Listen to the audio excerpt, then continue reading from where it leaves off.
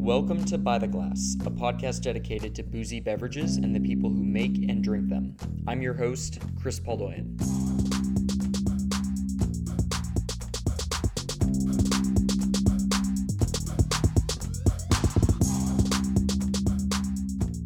My guests this week are my friends Katie and Ricky, the co-founders of Alta Marfa Winery. Located in Fort Davis at 5,400 feet elevation, the Alta Marfa vineyard occupies a rugged slope in the Texas Davis Mountain AVA. We're going to be using that term a lot today. AVA is American Viticultural Area. It's just a way of signifying, a place where wine is made, kind of like an appellation in Europe. 8 hours due west of Houston, the Davis Mountains were formed by an eruptive volcanic field 35 million years ago. Surrounded by the Chihuahuan Desert, the resulting landscape is gorgeously barren. It's insane out there. If you've seen the movie There Will Be Blood, most of that movie was actually shot just down the road from Marfa at this ranch called the McGuire Ranch. Anyways, I met Katie and Ricky back in 2017 when they would come into the wine bar that I worked at. Katie cooks in restaurants, and Ricky works in oil and gas. At some point, it came up that they were planting a vineyard just outside Marfa, which struck me as cool but insanely ambitious. These two are self-taught, and they turned their very recent love for wine into a full-on side hustle. Almost every single weekend, at least one of them takes that long trek from Houston to the vineyard to handle irrigation, construction, all that. Last year, they purchased fruit to make a rosé of Tempranillo called Laser Cat. I wanted to reach out and talk to Ricky and Katie about kind of the how and why behind Alta Marfa. I mean, it's a huge labor of love. It's a whole lot of work. And it's a super cool project. They were already in West Texas when I gave them a call. You'll notice that there's some barking in the background. That's Pepe and Lulu, their dogs. The wind was insanely strong the night that I called them. And the wind was coming down the chimney, creating this weird noise that was freaking the dogs out. So apologies in advance for that, but I think you'll enjoy the episode. Here we go. Mm-hmm. Do you guys just want to say your names, introduce yourself, and maybe briefly explain Alta Marfa, where it is, and then we'll get into some questions? Yeah, that sounds good. Also, hopefully our dog is not going to bark too much in the background. Yeah. I think that would be great. Some involvement of the pups. I'm Ricky. And this is Katie. Hi. And you guys are at Alta Marfa. Yeah, we are Alta Marfa. We are at Alta Marfa, and we are Alta Marfa. We are near Marfa, Texas, near Fort Davis, Texas, in far west Texas, near the border with Mexico. And we started planting a vineyard in 2017, I think. We started preparing to plant a vineyard, I guess, in 2016, and then we planted our first vines in 2018, and then we planted more vines in 2019. And now, again, in 2020, we will plant more vines yet again. And you guys are out there right now, aren't you? We are. We just drove here today from Houston. Going to do some vineyard work and isolate ourselves from coronavirus. The ultimate quarantine, just getting out west. And for people that maybe aren't super familiar with Texas geography, how would you describe the drive from Houston out to Marfa, both in terms of how long it takes and maybe the change in terrain as you move from kind of coastal Houston all the way out west? So we left Houston this morning at 9 a.m., which is basically at sea level on the Gulf Coast, and we drove 500 miles west on I-10, basically to get here. And we arrived at 6:30 p.m. So... how would you describe that change? It's actually quite interesting. So you go from Gulf Coast, flat, lush green, sea level, to the hill country, which is near San Antonio. You drive through San Antonio, past San Antonio, it becomes very hilly, lots of limestone rocks, and you gain elevation. And then at some point you pass through the hill country and you get into sort of this no man's land where there's no self-service for like 2 hours, and it looks like the bottom of the ocean, and there's all these mesas and like just desolation. And then you arrive sort of to what I would call far west Texas, and you get to the Davis Mountains, and there's then trees and more varied vegetation, and you drive up into the mountains, and it sort of looks vaguely like more like southwestern. There's like big rock formations and things, and then you arrive at the vineyard eventually, and we're at 5,400 feet elevation here. So we went from sea level to slightly higher than Denver. I mean, we're now about 3 to 3.5 hours from El Paso, which is the western side of Texas. So there's still several hours to go before you even get out of Texas going in the other direction. We can get into this in a little bit, but for the moment at least, what's the temperature right now compared to the temperature it was in Houston? Oh, we're probably at about 50 degrees right now. Really? I don't think it's that cold. I think well, when we got here at like 6:30, it was probably around 70 degrees. Yeah. But it's much drier, so it feels cooler, and the temperature drop at night is significant. Not like Houston where it's like 97 during the day and then 93 for all of the evening as well, even at 3 a.m. You mentioned that a little bit. What sort of diurnal shifts are you guys dealing with? Like the swing from daytime to evening, day to night? So we've now had, I recently put up on our website some weather data. We've now had a weather station recording at the vineyard for 3 years. So we have 2017, 2018, 2019, and 2020 so far all recorded. And I think from what I remember, the average diurnal shift throughout the year is almost 40 degrees.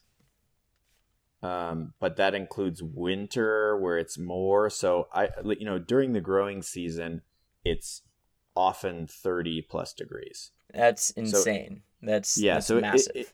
It can, it can definitely be almost, a typical day during the growing season could be almost 90 during the daytime, the high, and then the low be around 60. So it's pretty nice, pretty good weather, especially considering the weather elsewhere in Texas. You say elsewhere in Texas, it might be helpful because there are some pretty massive AVAs here in Texas, and some people may not even know those AVAs at all. For those listening outside of Texas that maybe don't come across these wines on a regular basis. But do you kind of want to just compare and contrast maybe the high plains, the hill country, and then kind of say what makes your region special? No. So I think the main things like basically no one's ever had any wine from Texas who doesn't live in Texas. And most of the people in Texas have never had any wine from Texas. But the two main places that you would have had wine from, if you had some, are the two that you said. So you have the hill country, which is the area where San Antonio and Austin are located. And the hill country, I think, is the largest AVA in the country. I think it's larger than many states. And it is very hot. It is, 100 degrees, basically June, July, and August.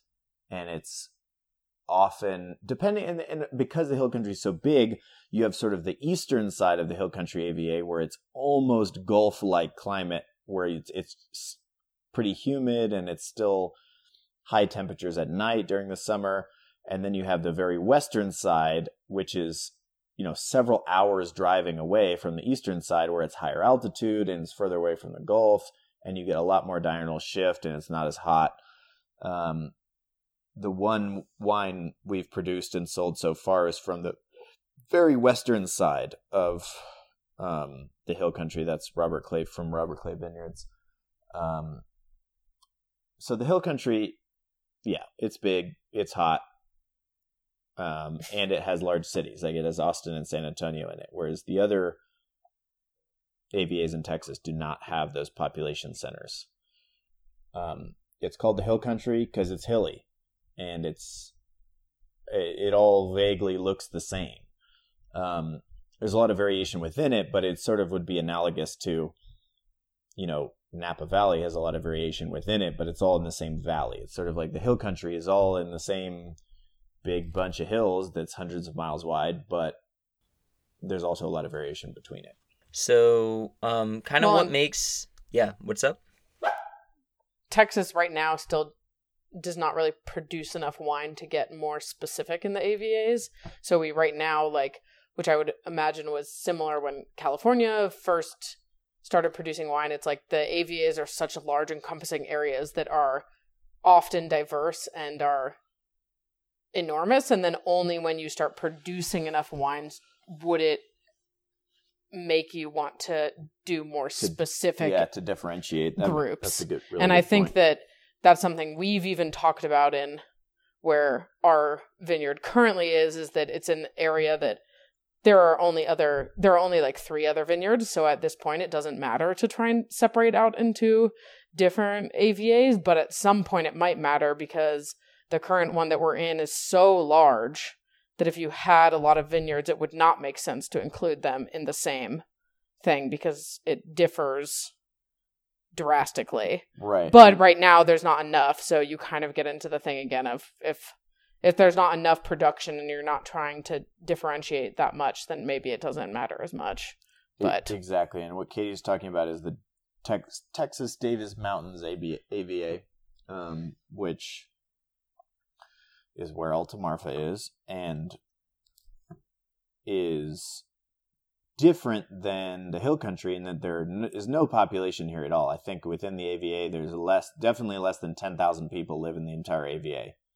There are no large cities. I don't even think there's an incorporated town within the AVA boundary. So that's where we are. It's, currently not a established wine region, but it does have an AVA. The other major AVA in Texas is the Texas High Plains, which is basically surrounding, in the vicinity of the city of Lubbock, where Texas Tech University is. Hey, it's narrator Chris jumping in. Just letting you know that there was a slight pause in the conversation, whether it was the Adobe House, the really strong winds that were going that night, or just how far west they were. The call failed, the conversation stopped for a minute, but we were able to pick back up. We'll jump right back in. Yeah, so you were saying that the wind is pretty rough out there right now, that might be affecting the signal, right? It might be, because it seemed like it was working fine earlier. Yeah. And then we haven't moved, so yeah, it might be that. That's what's causing the dog to bark as well. Yeah. Strong winds. How fast do you think the winds are out there right now? It could 30 or 40 mile per hour winds. That's crazy. Are pretty typical. Sounds like pretty rough conditions. Are you dealing? I know for a fact that you're dealing with a lot of frost. That was going to be a leading question, but is frost much of an issue out there? It definitely, at our altitude, can be in the spring. I even know of the vineyard down the road from us that planted in around 2011 or 2012. They had a frost in the first or second week of May that killed all their vines down to the ground. And that's in May. That was wild. That's pretty rare, but it did happen. Whereas in other places that I'm sure has never happened. So, with all of these really challenging conditions, how did you guys find this plot of land to plant a vineyard in the first place? We came out the first time, this was in January of 2016, and I had emailed back and forth with a realtor and sort of explained what I thought we were looking for, which I had no clue really what that was, but what I had in my head was the smallest piece of land that had a slope and didn't have too many boulders in the way, and smallest because then we could afford it, which out here there's basically lots in town where you could have a house, or there's ranches that are 100,000 acres. There's not a lot of property sized in between those two things. There are some, and we were able to find a 25-acre piece. but it's pretty rare. So we came out and we drove around to some different places and kind of like looked and pretended we had some idea of whether the places were good or not. And then we drove by this property the first time, the one we ended up buying for where Alta Marfa is now, and didn't even get out of the car. And at the time, I think I just didn't think it was right or something. And we then drove around more and then ended up coming back on a subsequent trip and seeing it again. And at that time, I got out of the car and kind of hiked up to the top of the hill and saw the view and sort of changed my mind. But cannot be stated too much how little we knew going into it as far as like what to do. But we definitely came away from that first trip looking at places that the area in general was great and would be like a really cool place for this project. But we're talking, early 2016, right? I mean, yes. At that point, you guys were 25, 26 years old, been out of college for a handful of years. What made you want to plant a vineyard? I mean, we should say that neither of you went to school specifically for winemaking. Tulane University. Tulane. Yeah. I don't believe they have an enology program there. No, they do not. Definitely not. I think it started from drinking wine, enjoying drinking wine, and then that combined with the desire to eventually work for myself rather than, working in an office job for a large company, which is what I still do as a day job. And I don't know. I think I read a lot of sort of romanticized autobiographies of people who started vineyards in Napa, and that sounded like it would be fun. What autobiographies did you read?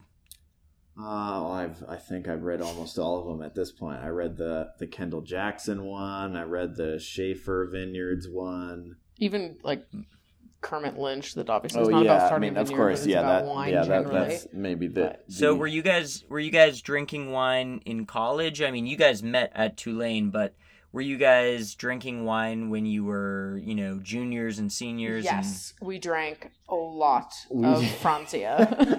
Franzia, the Three Oaks variety, which was the things that were three for $9.99 at Rite Aid. Yeah, we did. And what made you want to drink those rather than like hand grenades or hurricanes or whatever else? I think during cheapest possible. Or during your senior year when you were transitioning into theoretically getting a job afterwards. We were becoming very sophisticated. Yes. Yeah, I know that feeling. Drinking sangria felt more sophisticated than drinking, vodka soda or something. Yeah. Well, and I think Ricky started getting actually into wine when he moved to Houston right after college and got a job, and luckily got a job that paid you well enough that you could buy more than a $3 bottle of wine. And you also had a roommate who was also interested in wine and tasting a lot of different wine, and also had a job where he could, y'all could try some interesting shit and could try a little bit above, like above the box. The first bit of elevation happened was when I moved to Houston after college. The first year I was in Houston, of then just, the sort of basic curiosity of like, well, I kind of like the bottle that costs $3. I wonder what the bottle that costs $10 tastes. And then it was like, I wonder what the bottle that costs a little more tastes. And then you can't help but read more and learn more and start to think about it, kind of thing. Yeah. So I've attended tastings at y'all's house over the past couple of years, and the way in which you structure them, I think is very intuitive and is great for tasting things side by side, where everyone brings a bottle of wine that fits a certain description, whether that description is Willamette Valley Pinot Noir or a Syrah from somewhere in the world. Is that kind of how you went about learning about wine? Was kind of just like tastings where everyone brought something different but all fit within a theme? Like, what was kind of your methodology for learning about something new? So I would say a lot of the tastings that like you have attended at our house have somewhat been organized by me and have kind of been organized a little bit more recently when I've been trying to learn about wine. Because Ricky definitely was the first person that started learning about wine and obviously had the first idea about the vineyard as well. So had a lot more knowledge than I did. And then as we, continued dating and then eventually got married and I decided to fully become a part of this project. I was like, okay, well, I got to learn some about wine. So some of it was kind of dictated by, I think, more me trying to learn. And so I followed some of the WSET course recommendations and tasting recommendations. But then based off of some of that, it was like, well, if you want to learn how to taste different wine or you want to learn how a different climate or a different stylistic in the winery choice would taste, or what would oak versus non-oak taste on the same grape, or any of those number of things, the best way to learn is often to try and taste wines that should theoretically share some similarity.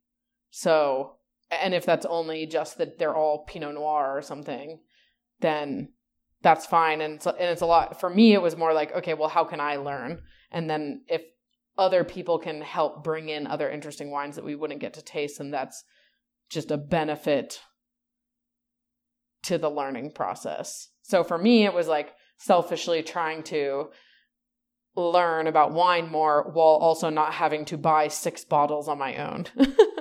For sure, that makes sense. So, I think some of it was dictated by that. And then luckily we had enough people like Ricky who knew about wine, and even you and some of our other friends that have enough knowledge coming into it that they can pick wine that goes well with some random theme that I decide that maybe isn't even a good theme or something, but can fit enough in that we can all kind of learn, and it can be fun for everyone at different,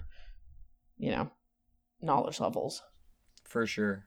Can you think back for both of you to a bottle of wine or maybe a comparative tasting of a couple of different wines that really illuminated for you kind of what made, wine special or different from one place or another? So I think for me, the biggest transition point I can point to actually came from a cookbook, which is the Pizza Camp cookbook. The one by Joe Bedia? Yes, exactly. Yes. That one. So there's one page in that book about wine, and it talks about natural wine. That was the first time I think I'd heard about that term or any concept of what that was. But there's like 4 or 5 wines in a picture on that page in that book. And I saw that, and then I went to Houston Wine Merchant, local, wine shop, and I, not knowing any of those wines, asked them for, I remember the first one I asked was, oh, do you have any Frank Cornelissen wines? And the guy just kind of laughed and was like, like we only get like 6 bottles a year and they sell out before they even get here. And I was like, oh, okay. I don't know what that is. And then another one was some guy who'd been dead for 5 years and his wine is impossible to get, obviously now. And then another one was La Clarine Farm, which is definitely one of my favorite producers now. And Katie and I went and visited them and helped punch down some grapes during harvest and made friends and that kind of thing. So that to me was the biggest moment of that in my mind is when my wine appreciation transitioned from like going to the grocery store and just kind of brute force going bottle by bottle and trying different things and saying, I like this, I don't like this, to like being more producer focused and thinking about the farming practices and thinking about natural wine versus more conventional wine and different things. It was that page in that cookbook and then trying those wines. It's been fun for me, for so long you would be coming into Camerata, enjoying wine and kind of seeing your tastes and preferences shift a little bit here and there as you tried new and different things was always super, super cool. Oh, yeah, you got to see the full evolution from, basically from Rite Aid wine to now. That's awesome. That was the other thing is thinking back, it's a very short period of time from when even that Pizza Camp book came out until now. Well, and I would say that we are fortunate in that we have multiple roommates as well as this friends that typically dine with us on most nights. And especially when I have not been working in like traditional kitchens, I would basically make food every night and we could taste wine. And because there was often 5 to 6 of us, we could open a lot more wine. We could open a lot more wine than if it was just 2 of us or just one of us. So we've also been fortunate to, like, mostly over the last couple of years have been able to try a lot of different wine, more so than potentially a household that was not, 7 people or whatever, could try. So yeah, no, it's funny you say that. I think it was maybe last summer, a couple summers ago, I read Jay and Mark Duplass, the Duplass brothers, book on how they got into filmmaking and how they got into writing. And they said one of the most important things for them was having roommates at a formative time so that they could bounce ideas off of one another. And that if it had just been the 2 of them together, they probably wouldn't have had such creative output as they do now without having that, foundational period of time when they were surrounded by a lot of other voices and a lot of other people. So yeah, I mean, it's definitely been very formative for us in this process. So we have now 2 other people that we live with, and over the past few years have had 3 additional people at certain times, or just 1, or different things. But, over the last period of time of like going from Houston out to the vineyard all the time we've had roommates to walk our dogs when we're gone. We've had roommates to come help us plant vines. We've had roommates to drink wine with us and eat with us. And it's fun now because a lot of our roommates have also kind of bought into some of the wine tasting and trying to learn more. And it is extremely helpful to be able to taste wine with a lot of different people, and a lot of people who taste wine differently or have different sensitivities or have different tastes or have different opinions. And it's one of the better ways to learn than trying to taste alone and trying to see what other people would think. Yeah, it's super very helpful, fun. Yeah. So, getting back to the vineyard a little bit, I wanted to hear, you guys, we've talked about how getting into wine is something that happened a little bit later. You didn't go to college for it. And then over the course of, 4 or 5 years, you went from just discovering wine to deciding you wanted to plant a vineyard. I'm curious, how the pre-existing Texas wine community has responded to you 2 coming in and doing your thing. So it's kind of interesting because, so in certain other regions, I know that, for example, in Napa or in Sonoma County or in Willamette Valley, all the producers interact with each other and go to the same places and, bump into each other. Whereas that doesn't, hundreds of miles away from the hill country or the high plains, there's not a lot of like organic interaction. But on the other hand, something I did very early on in the process, even before we had bought a property, is started Instagram and writing a blog to kind of try to like convey the story of what we were trying to do and have people kind of follow along with us if they're interested. That's how we were introduced to most other people in Texas who know about us and our project. So I think it's been interesting when we meet people for the first time, they usually have heard or seen Instagram before we meet, which is something I only sort of realized recently, but I think it's sort of an interesting thing because I'm not sure that just sort of like what impression that gives. I don't know.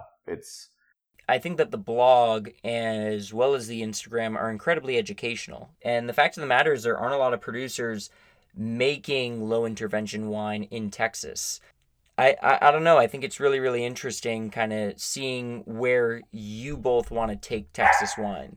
And it'll be interesting to see whether that's kind of in parallel with the rest of the Texas wine scene, whether, there's any sort of deviation, because we're very early in the Texas wine industry and we don't know exactly what direction Texas wine is going.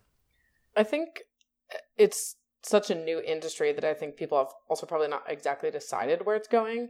I mean, something that we found in the person that we bought grapes from this past year that we made wine from is he went full organic the previous year. And he went organic, I think, because he, is just interested in making the best wine that he wants to make out of the small amount that he makes from his grapes.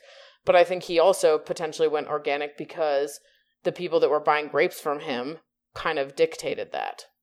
So I think there's an opportunity for, if people who are wanting to make wine in Texas are asking for specific things out of their grape growers, which could be organic or could be biodynamic or could be none of those things, but whoever is asking and buying the grapes is potentially going to dictate how people are growing the grapes. And we're so new that... This is Dan McLaughlin at Robert Clay Vineyards that Katie's talking about.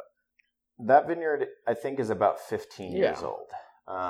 And to sort of give my second part of the answer to your original question is that how have we sort of interacted with the existing wine community in Texas, is that the answer is sort of not very much, but in the few instances where we have had a lot of sort of built real relationships, Dan being the biggest one, it's been really great. It's been really fun. Not only, we got the opportunity to buy grapes and make our first wine because of him, and that's not something we have had even anticipated doing for the next even a few years.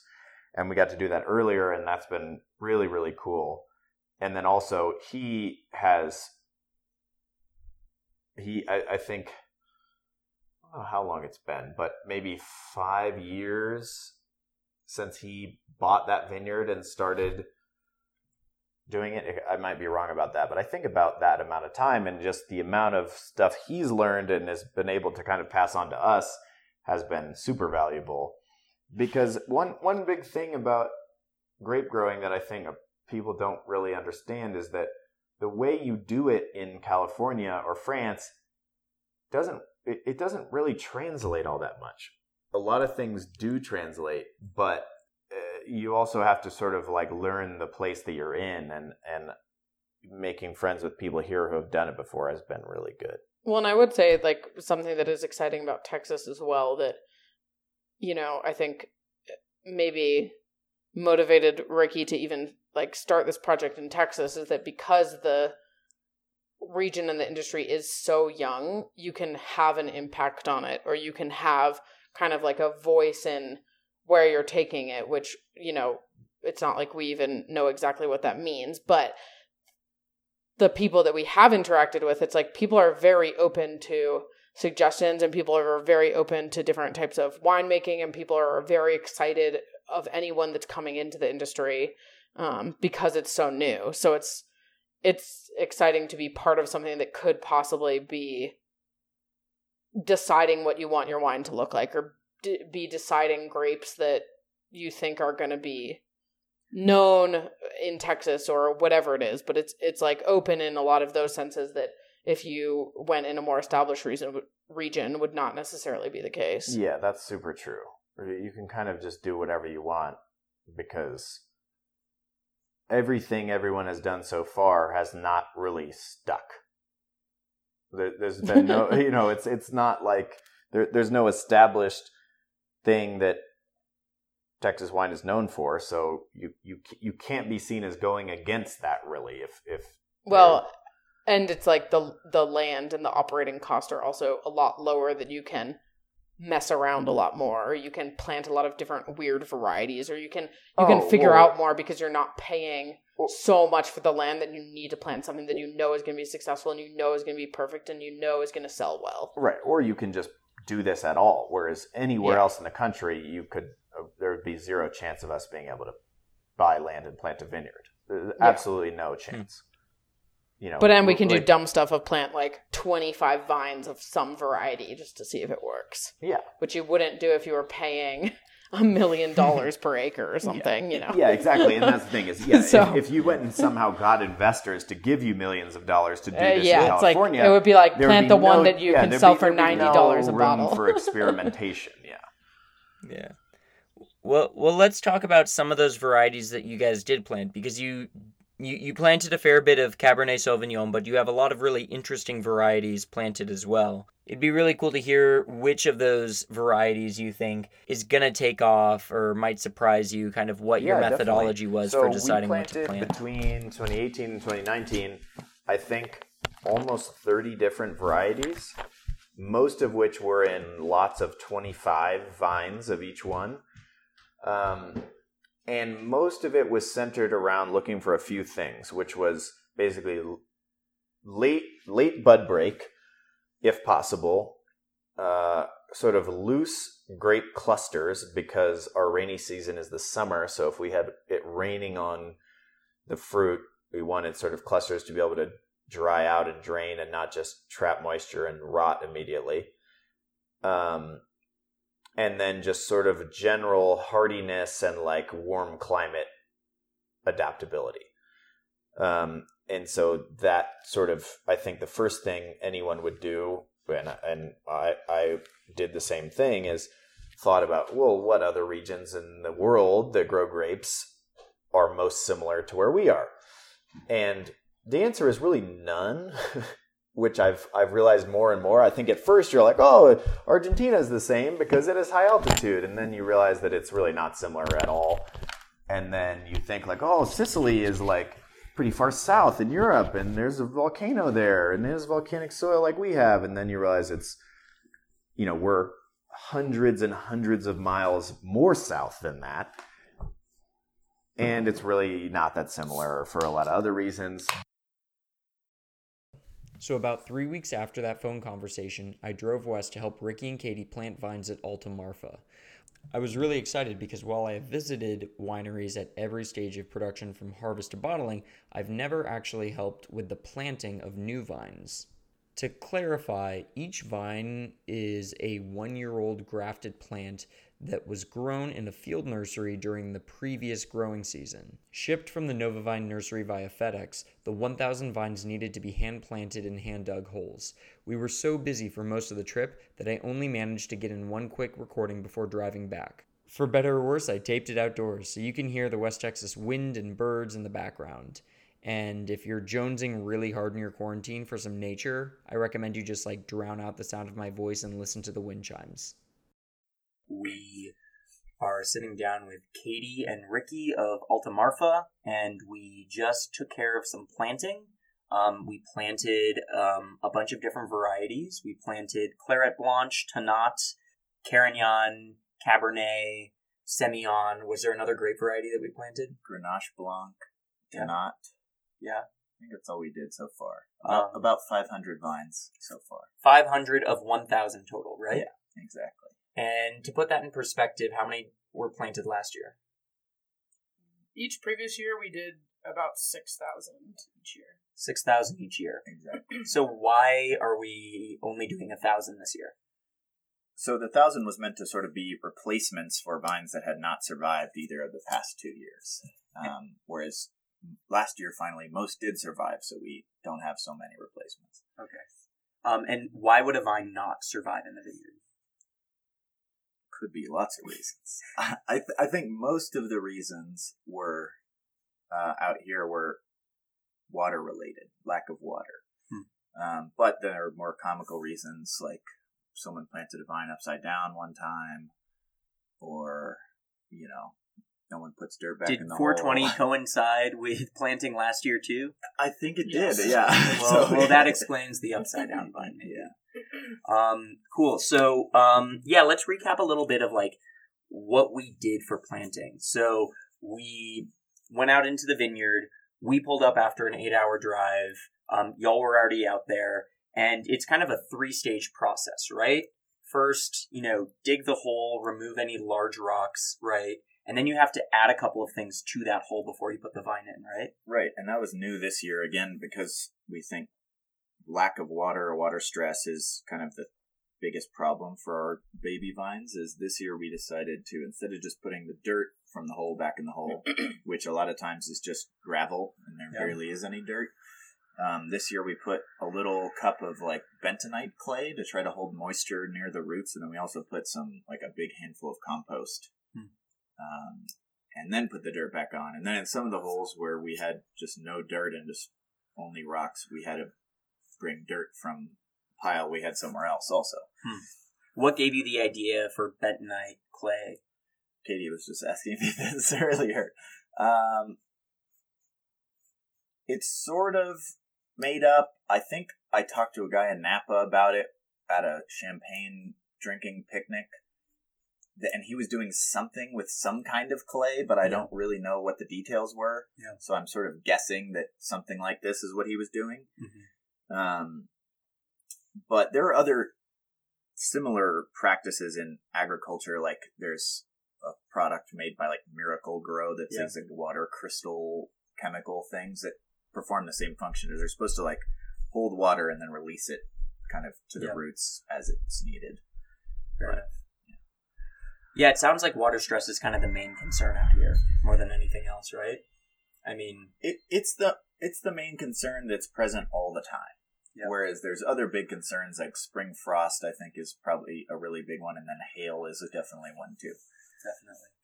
So we were talking about the grape varieties that we planted, and you were saying earlier when we were out there in the vineyard, you were mentioning that for you think some of the varieties that will hold up the best out there are Negro Amaro, or did you say Tannat? That was also one, yeah. So Negro Amaro, Tannat, Suzhou, maybe Cab also, Carignan. Basically all hardy, late budding varieties is seeming to be the better things. But I think it'll be another few years before we really see what is doing well and what's not. And logistically, I mean, we were planting, in packages of 25. It was like 25 to a bundle that got shipped to you from Novavine, right? And we were kind of planting them interspersed. I mean, predominantly in the lower part of the vineyard at lower elevation where it was a little more flat and a little less rocky. Yeah. There was a fair bit of Cabernet and Carignan. Yeah. But then when we went further up the hill where it was rockier, like more of a slope, we were planting a lot more white varieties like Grenache Blanc, Semillon. Logistically, what was kind of the reasoning behind that? Well, I think some of it is that we knew Cab is late bud breaking. Yeah. And so in the lower area, you would have like more frost pressure. And in the upper area, theoretically, if it's on a slope, you wouldn't have it as much. So the ones that we wanted to test went up in that area. Yeah. And then another less logistical part of it was just there's fewer holes up in the other areas. So we just put the random stuff up there. Yeah, exactly. That seemed to be the biggest challenge of the past several days, was dealing with the number of rocks that were in that upper area. Yeah, I mean, I think most people would see the bottom part and say it was really rocky, and then you see the upper part of the vineyard, and it's only rocks, and there's barely any dirt. Yeah, so previously, like, when you were out here planting this time, we obviously went through the step of basically digging holes with like a shovel or a claw. And then once that was kind of nice, then putting in the compost and the clay, then planting, maybe adding some dirt. But previously, before planting year one, we tried to dig holes with an auger on like a bobcat, or is that what it's called? Bobcat, and we broke, I think, 3 carbide tipped augers. Trying to just go in the lower area, which is a less rocky area. In one day, we did that. Yeah, and then we rented another piece of equipment that was like, I don't know what it's called, but like an excavator. An excavator with like a scooping handle. And so we had to scoop out the rest of the one. So like the upper area, especially, we were just like, after we'd broken 3 augers, used the carbide scooper to scoop. And that was able to help with like some big rocks, but it definitely was like, the planting now seems supremely rocky, and it was so much worse the first year, like trying to even just prep the ground to allow some amount of vine. Well, it seems like there's a lot of trial and error and just learning from what happened the year before. Tons. Yes. But there's a certain stress related to this trial and error, to do something for 1 year, like see it fail, or in the moment dealing with failure and then growing from that, right? It's definitely stressful going into a situation like the first year where we had 6,000 vines coming and we were not prepared enough at all and weren't finished with our homemade irrigation system, and we were still digging holes because the equipment kept breaking and the vines were arriving, and then the vines got lost during shipment and all this stuff happened, and that's very stressful. But I do sort of think that those things always happen when you're doing stuff like this. Unless you've done it before, those things are going to happen to you. Yeah. And once you've done it many times, they still happen to you, just less.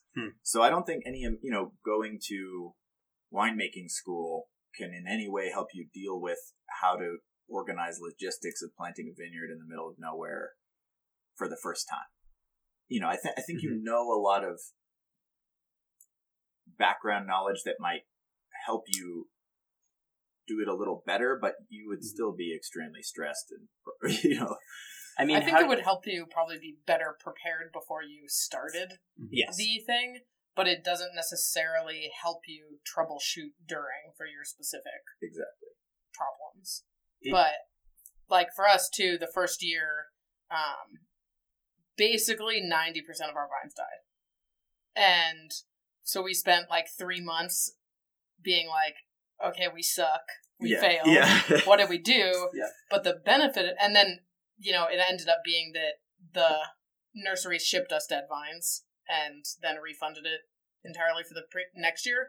So you didn't find that out until... No, we had several months. 3 months, but the benefit sadness. of that was for 3 months, we thought through like every single thing that we possibly did do wrong, which was also a lot. Yeah. So, the like only good part about failing is that if it had just gone perfectly and 95% had survived, we would have learned very little. Well, and we never would have thought, okay, maybe we do need to put compost. Okay, maybe we do need to put this clay. Maybe we do need to focus on how the irrigation is spaced out. Maybe we do need to focus on how much dirt. Like, you don't know any of that until you fail and then spend 3 months thinking that you're a failure and trying to not fail the next time. But, A lot of time to ruminate on your thoughts. Something that I don't know if it'll translate in tape, but just how vast the expanse is out here in West Texas. I mean, where we're sitting here, I'm looking out in the distance and I can see the Marfa Observatory, right? Is that what it's called? McDonald Observatory. Yeah. McDonald Observatory. And that's what, 40, 50 miles away? Yeah, probably. I mean, 20 or 30, but yeah. And as the crow flies, looking at those observatory towers, I don't see a single building between here and there. There's probably 2 to 3 roads in that distance. To get to the vineyard from where we are right now, it's, a 17-mile drive? Yeah. But as the crow flies, maybe closer to like 10 7. miles, 7 miles. I mean, it is so vast, and I would imagine, feels very easy. It's very easy to feel alone out here. And given all of the trial and error and all the stresses that you guys talk about, how do you manage that kind of like external and internal pressure that you're putting on yourselves?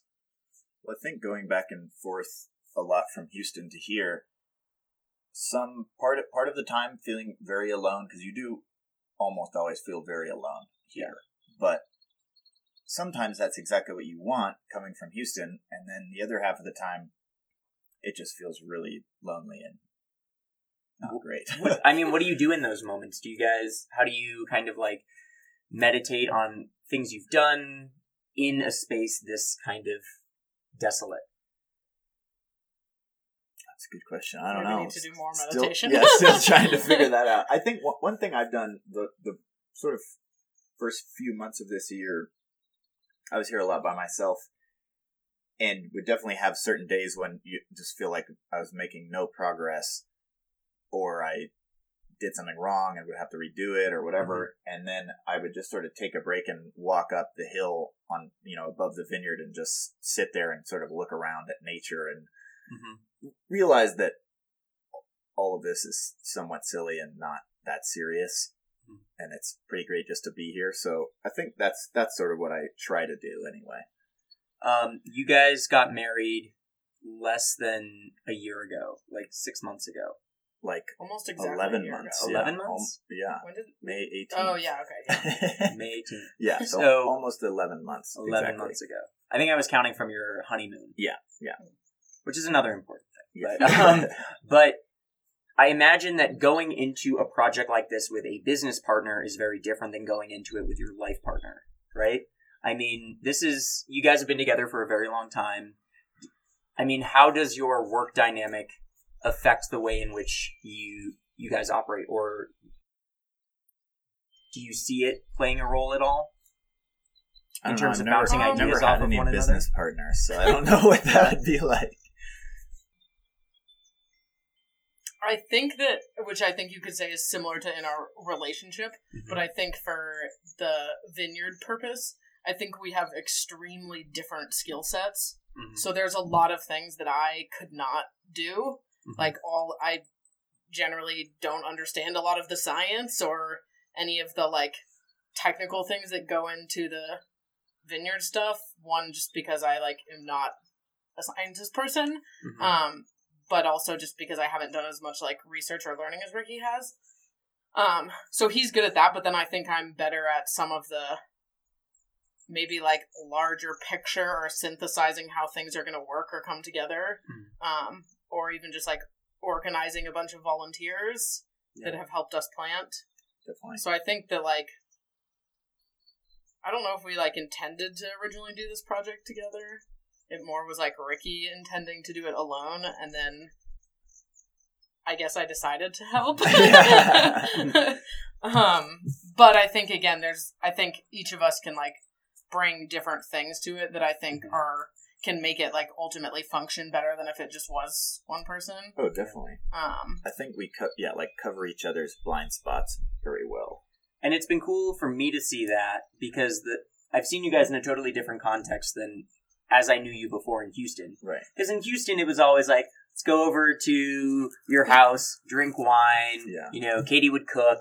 But seeing the way in which you both kind of managed me and the other volunteers the past several days. I think that's been another thing with all the volunteers that have been kind enough to help us plant is a lot of time when, people learn differently and need things to be explained to them differently. So I could explain something to someone and they would have no idea what I'm talking about. And then Katie could explain the same task and then it would make sense, or vice versa. And I think that has been helpful too.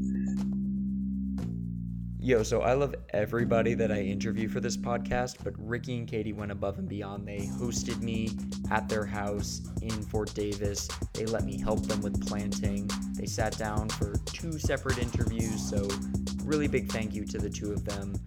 If you don't already follow Alta Marfa on Instagram, you absolutely should. You'll get some high-quality viticulture shots, some really amazing works being done out there. So whether you want to look at sunsets or scorpions or centipedes, you can find it on their Instagram page. It's lit, and you can follow us on Instagram at By the Glass Podcast. You can subscribe to this podcast. You can subscribe to By the Glass wherever you get your podcasts, and make sure to smash that 5-star review button. It goes a long way to helping. You can subscribe to By the Glass Podcast wherever you get your podcasts, whether that's Google, Apple, Spotify, Stitcher, Pocket Casts, the interwebs, wherever you get your podcasts, we will have it there for you. Again, this is Chris Baldoin. Thank you for listening.